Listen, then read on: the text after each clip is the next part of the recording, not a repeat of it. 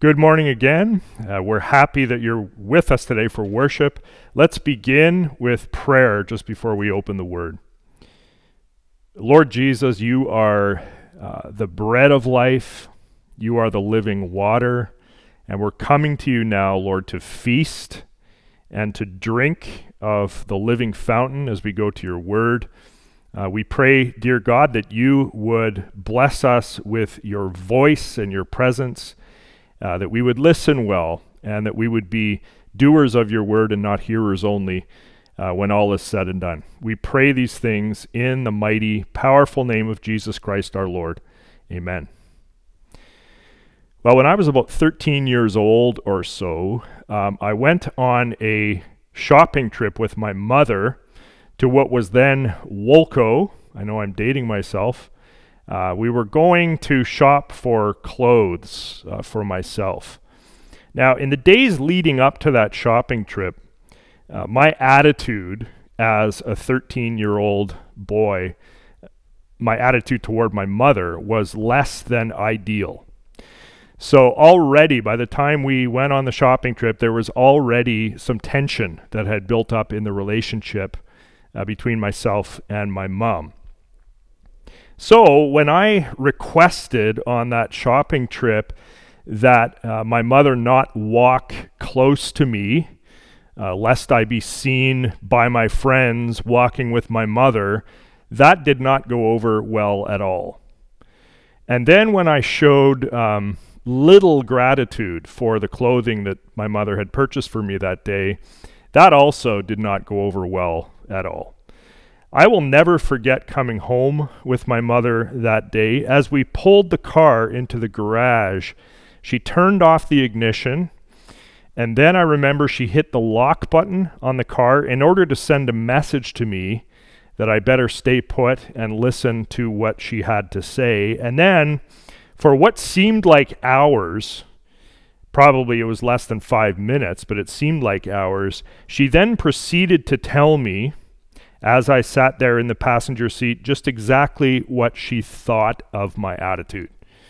She set me straight. She downloaded onto me a perspective about life that I desperately needed to hear. She threw cold water on my poor attitude in order to sort of help orient me to reality. She reset me when I needed a reset. Well, the psalm that we have before us this morning is Psalm 90. We can think of Psalm 90 as sort of like my mother in that moment, giving us a healthy dose of perspective. And we are the kids who are sitting in the passenger seat being sobered up to reality. Psalm 90 is a grace to us. The effect of this psalm is to sort of knock us out of an unhealthy orbit. This psalm presents us with the true reality of our human condition.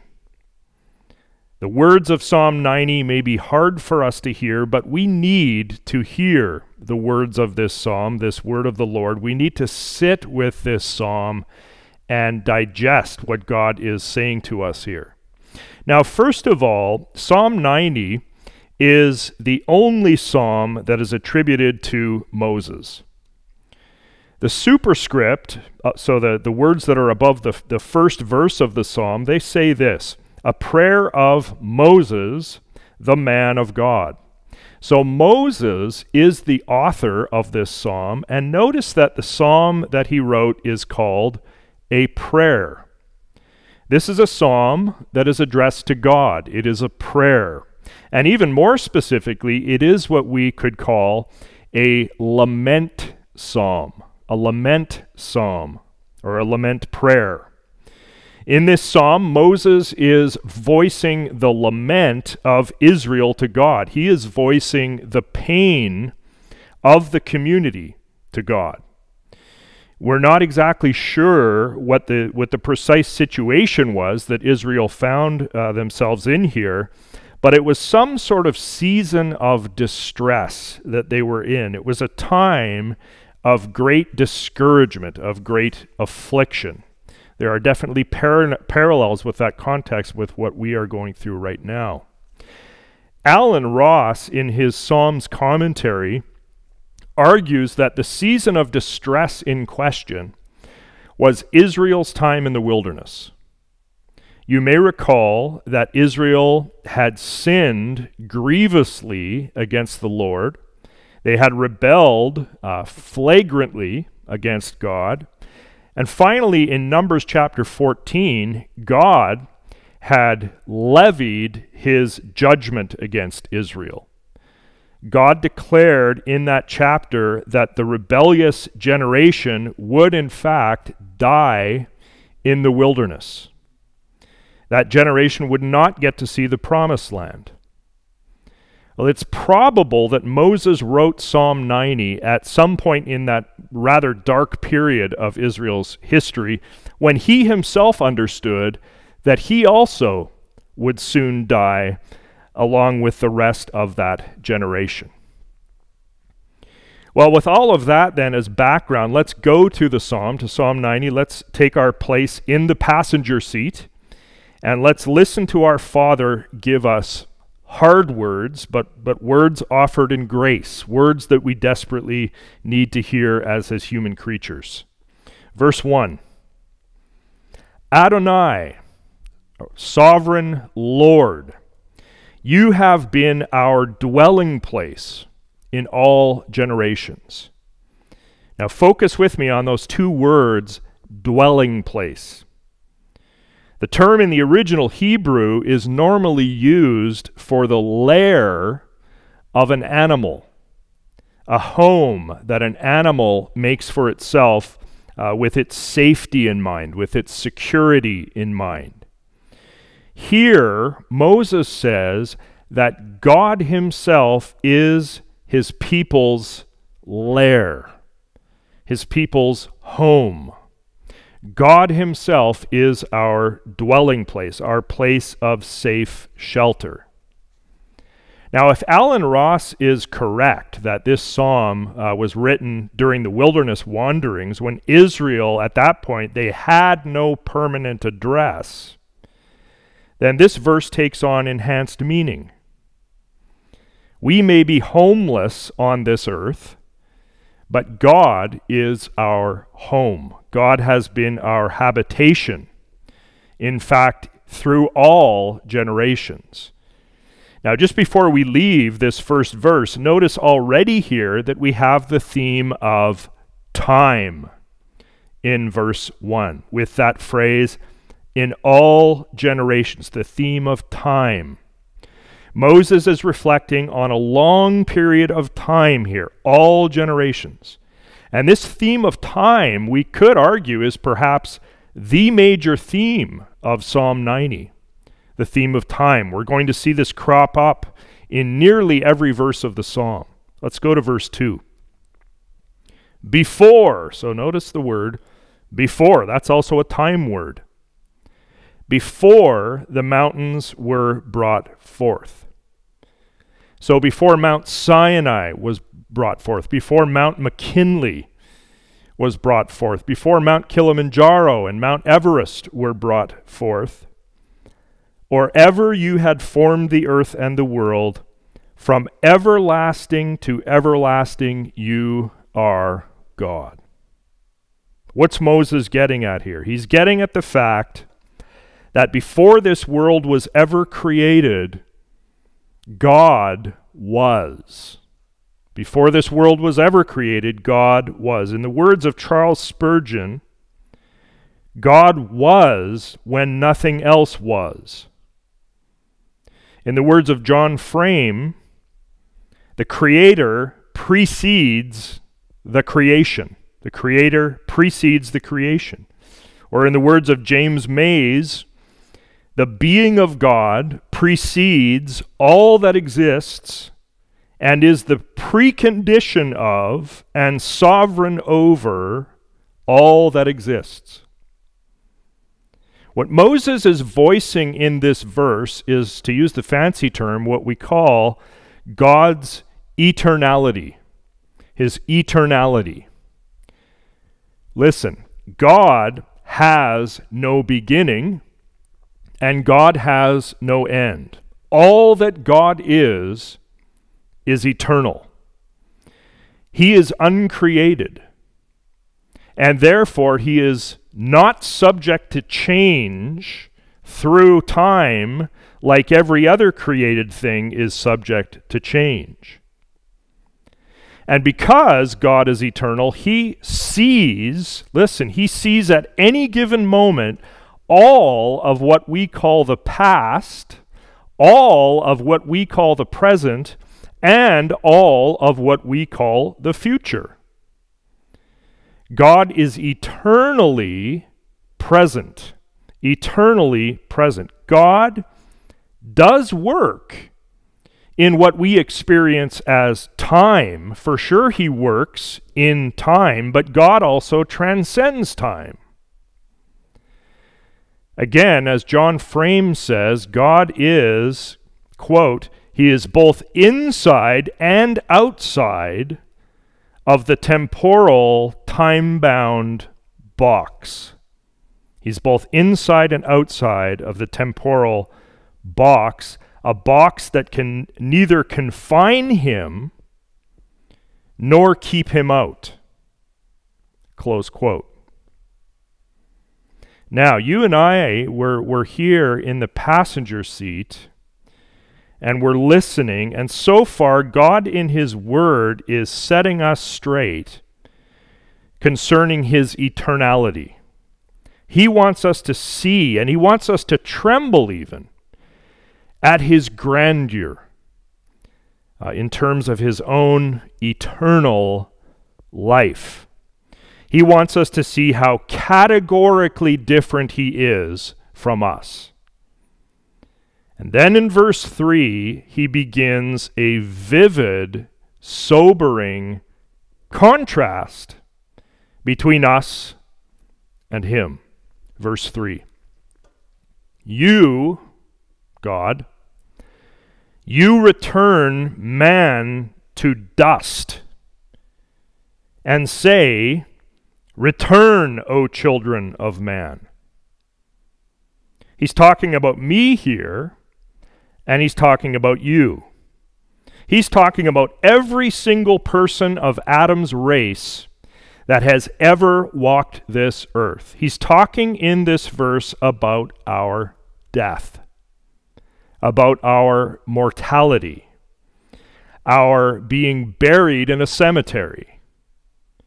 He's raising a subject here that in the West especially, we would prefer not to dwell on. We would prefer to distract ourselves from the fact of our dying. But God knows that it serves us far better to confront us with the fact that each of us will one day die. God will not join us in avoiding this subject of our death. Now, clearly here in verse 3, there is an allusion being made to Genesis 3:19. God had commanded Adam and Eve not to eat from the tree of the knowledge of good and evil, telling them that they would surely die if they did. But Adam and Eve, they didn't listen. They ate. And in Genesis 3:19, God told them that now they'd eaten what God told them not to eat. Now they would return to the ground from which they had been taken. For you are dust, he said, and to dust you shall return. Adam and Eve, at the suggestion of the serpent, had wanted to be like God, and so they ate. Well, it turned out that they weren't like the eternal God. God put them back to the dust for their rebellion. Can you see here in this psalm the vivid contrast already that's being made between verses 1 and 2, where we listen to God speak of his eternality, and verse 3, where we human beings are described as mortal, as frail, made of dust, and going back to the dust one day. I hope you can see this vivid contrast. Well, we keep listening from the passenger seat to the hard words of grace from our Father in verse 4. For 1,000 years in your sight, God, are but as yesterday when it is past, or as a watch in the night. Again, friends, our experience of time and God's relationship to time are being contrasted here. To God, a full 1,000 years is like a single day. 1,000 years is like nothing to God. Methuselah lived nearly 1,000 years, which to us is an unreasonably long life. But to God, Methuselah's life was like less than a day. And notice here that Moses compares 1,000 years to a watch in the night from the perspective of God. A watch in the night. Well, that was only 4 hours long. That's how long a watch in the night was. So to God, a whole millennium, 1,000 years, is like a 4-hour watch period. God's relationship to time is very different than ours is. He is God, and we are not. He is eternal, we are temporal. He is creator, we are creatures. He is worthy of all creation's praise, we are not. He's setting us straight on all this. Verses 5 and 6. Let's take these verses together. You, God, you sweep them away. You sweep away mortal human beings as with a flood. They are like a dream, like grass that is renewed in the morning. In the morning it flourishes and is renewed. In the evening it fades and withers. You know, when I was about 19 or 20 years old, about as old as my eldest son is now, I had no concept that one day I would die. Or at least death felt so far off to me back then that it didn't enter my mind very much at all. Well, at age 50, these verses are starting to gain much more significance for me.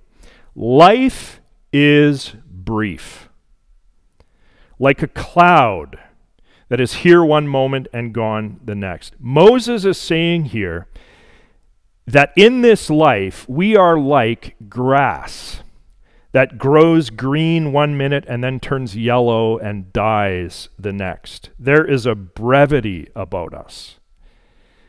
The morning of our life, so birth, childhood, youth, the morning of our life gives way very quickly to the evening of our life, if God should grant us an evening to our life, adulthood, old age, and finally death. It all goes very quickly. And notice again, as it had been in verse 3, with God as the one who declares when we return to the dust. So it is here, as God is the one who sweeps people away at death as with a flood. Now, what an interesting image this is. The idea from the Hebrew here is that God pours out a flood, sort of like you'd pour out a full tanker truck full of water, and frail, weak, mortal human beings are swept away in death. Now, as we come to verses 7 through 11, I want you to call to mind that story again that I told off the top, where my mom reoriented me to reality in the car that day, where she gave me some hard words, made me squirm, in order to reset me, in order to help me grow up and see things as they really were. Well, the next 5 verses of the psalm are really hard verses.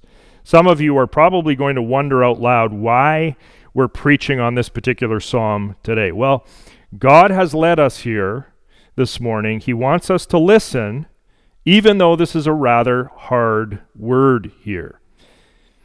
Again, the context of the psalm is that Israel was encountering some very difficult days. They are lamenting to God here.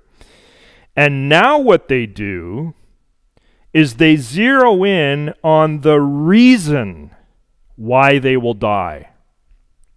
They zero in on the ultimate reason why death is a reality for all of us in the world. Let's go to verse 7. Now, I would bet a fortune that none of us have Psalm 90, verse 7 as our life verse. Listen to what Moses says here.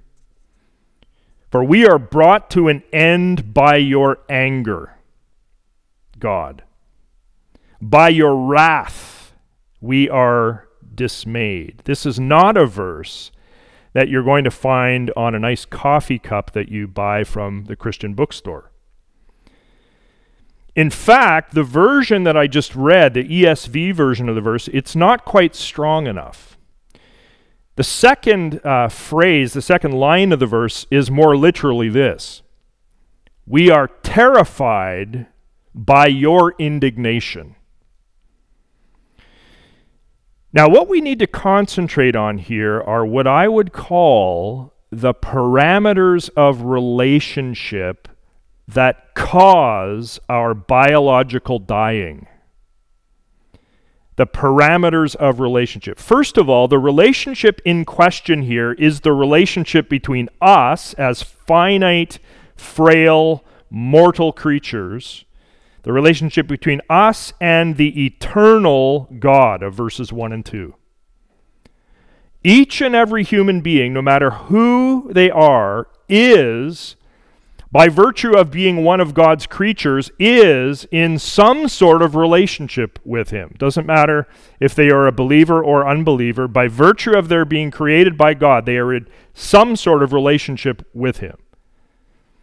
And here, God is said to be the agent, the actor, who ends each human life. God gives us our lives, and God ends our lives at death. And the reason that He ends our lives at death has to do with His anger. We are brought to an end by your anger, says Moses. Anger at what? Anger at our rebellion. Anger at our sin. Anger at our mutiny against our Creator. Anger at our idolatry. Anger at our wicked pretensions to be God on our own. And the wages of sin, says Romans 6:23, is death. Death is the sentence, the penalty that God has decreed on our sin against Him. Now, I want you to hang with me here, because later on I'm going to come back to these verses and we're going to read them, this is very important, in the light of Christ and the hope of the gospel. But for now, let's just feel the weight of the reality. Let it make us squirm. One day we will die physically, and that death is a reality because of our human sin. Every gravestone up on Mount Royal speaks, in fact, of God's wrath on human sin. My own gravestone will speak in that way, and so will yours. Moses continues in verse 8. You have set our iniquities before you, our secret sins in the light of your presence. We have nowhere to go from God. We cannot hide even our most private sins from him. God sees all. All is laid bare to him. And this holy God hates sin. Verse 9, for all our days pass away under your wrath. We bring our years to an end like a sigh. Again, you're not going to find this verse on any oven mitts that you buy at the Christian bookstore.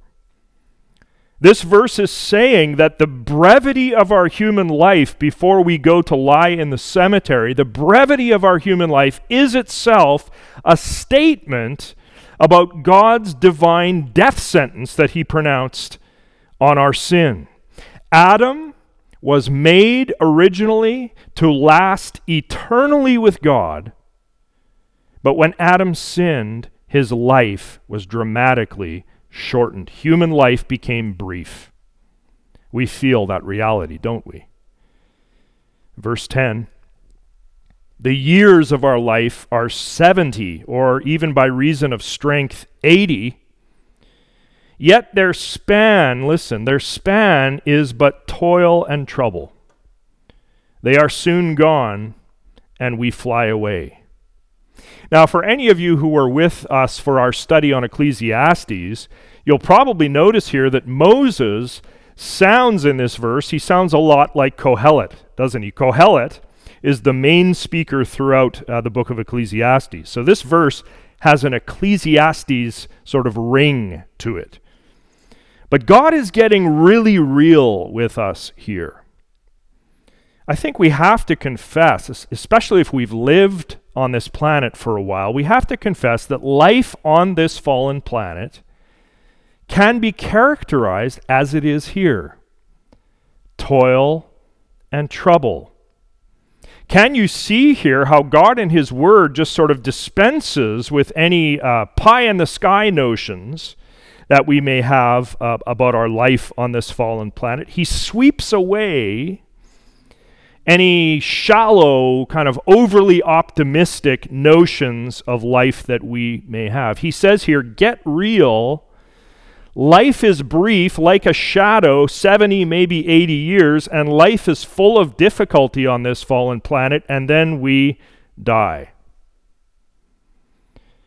We're sitting in the passenger seat, squirming somewhat as we listen to God graciously pop our bubbles and knock us into his orbit and away from our faulty orbits. He's sobering us here, isn't he? He's sobering us to great, true realities. And it's hard to hear, isn't it? It's hard to hear. Many of us would rather be in a more comforting psalm this morning, but here we are. Verse 11, who considers the power of your anger, Lord, and your wrath according to the fear of you? Now, the Hebrew in this verse is a little hard to bring over into English. Let's just ponder this for a moment. I think what Moses is saying here is something like this. There is a fear, there is a reverence, there is an awe of God that would be commensurate with, or it would be appropriate to, the terror of God's wrathful anger. And none of us have that fear because none of us know the full power of God's wrath. None of us fear God as we ought. None of us fear God with the fear that is due him. In our everyday, we don't generally see our situation and our condition as it really is. That we are totally depraved, frail human creatures in relationship with the holy, eternal God who can sweep us away at any moment if he likes. We don't consider our reality enough. We don't take our condition as seriously as we ought. So, says Moses in verse 12, teach us. In verse 12, it's like we speak from the passenger seat now to our Father who has been giving us his hard words. We say to him now, Lord, you must teach us. Lord, you must instruct us. You must reveal to us your words, your thoughts, your instructions. And what does Moses want the Lord to teach here? He says, teach us to what? To number our days. He doesn't say give us more days. He says teach us to number our days. That is, in view of our frailty, in view of our mortality, in view of the limits, Lord, that you have set on our lives on this fallen planet because of our sin, Lord, instruct us how to carry out every moment of our brief, transient life on this fallen earth. Lord, how do we plan? Lord, how do we execute our plans? How do we speak, Lord? How do we love? How do we serve? How do we use the short time that you have given us in righteousness? We run to you, Lord. Teach us, because where else shall we go? You have the words of eternal life. It is you with whom we have to do as your creatures. We beg for your mercy. Teach us to number our days, that we would get a heart of wisdom. We fear you, O God, even as we are asking you to teach us, and the fear of the Lord is the beginning of wisdom. Help us to be wise. Verse 13, return, O Yahweh. How long? Have pity on your servants. Our condition on this fallen planet is so hard and is so hopeless unless you, Lord, show us compassion. Have compassion on us. Have pity on us. Have mercy on us. Verse 14, sate us. Fill us, satisfy us in the morning. Will there be a new morning of your compassion on us, O Lord, after the dark night of your anger and wrath? We are praying boldly for you to show us a new morning of compassion that will come after your fierce anger. Satisfy us in the morning with your compassion, with your hesed, with your steadfast love, that we may rejoice and be glad all our days. Verse 15, make us glad for as many days as you have afflicted us, and for as many years as we have seen evil. As much time as we have spent feeling the punishment from you, Lord, for our sin, as many years as we've been experiencing your wrath, make for us just as much time now experiencing your joy and experiencing your gladness. May your mercy now triumph over your wrath, Lord. Verse 16, let your work be shown to your servants. Let your work be shown to your servants. Yes, do it, Lord. We are praying boldly now to you that you would unleash upon us your dynamic, dramatic work of divine blessing after all of the suffering that we have endured, and show us your glorious power to your servants' children. Verse 17, let the favor of the Lord our God be upon us, and establish the work of our hands upon us. Yes, establish the work of our hands. Lord, we humbly confess to you that indeed we are like withering grass. We know that. We know that our bodies are mortal while you are eternal. We realize that this life is full of toil and trouble, brought about by our own sin. We know, O Lord, that your wrath on our sin stands behind our biological death. We know that one day each of us will be swept away by your power. But Lord, right now, for us who are frail and weak, for us as creatures, we pray, based on our covenant relationship with you, we pray that you would have mercy and make our days glad and establish the work of our mortal hands. Well, I remember that after my mother monologued at me in the car that day, after our shopping trip was done, after she inundated me, as she did, with her painful yet necessary words, we then sat briefly in silence in the car, and then after a time, we hugged. She had said what she needed to say. I had listened to her as hard as it had been. I got some needed perspective, and then we hugged. Many of us have had something of a hard time this morning listening to what God has had to say to us in Psalm 90, but now God's loving hug comes to us in the gospel of his Son, Jesus Christ. I want you to listen.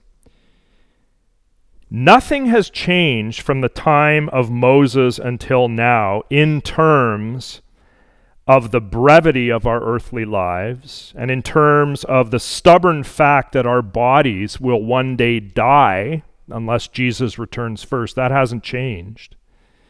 One day our bodies will lie in a cemetery. And also, to this day, our biological deaths are still connected to God's wrath against our sin. However, because of Jesus Christ, our dying is totally, utterly changed. Let's go to a few verses in our psalm and just quickly read them as we should through the lens of the New Testament and the person and work of Jesus Christ. When Moses talked in verse 8 about our iniquities and our secret sins being before God, we as believers in Jesus Christ can say, hallelujah, and praise God because Jesus, by his blood, has atoned, hasn't he? Has atoned for our iniquities and our secret sins. Gospel good news. In Jesus, God has done what? He has thrown our sins behind his back. He has removed our transgressions from us as far as the east is from the west.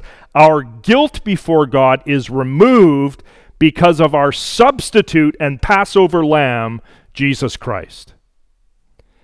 And the wrath, the anger of God that the psalm talks about so much, that wrath has been taken by Jesus on the cross for the believer.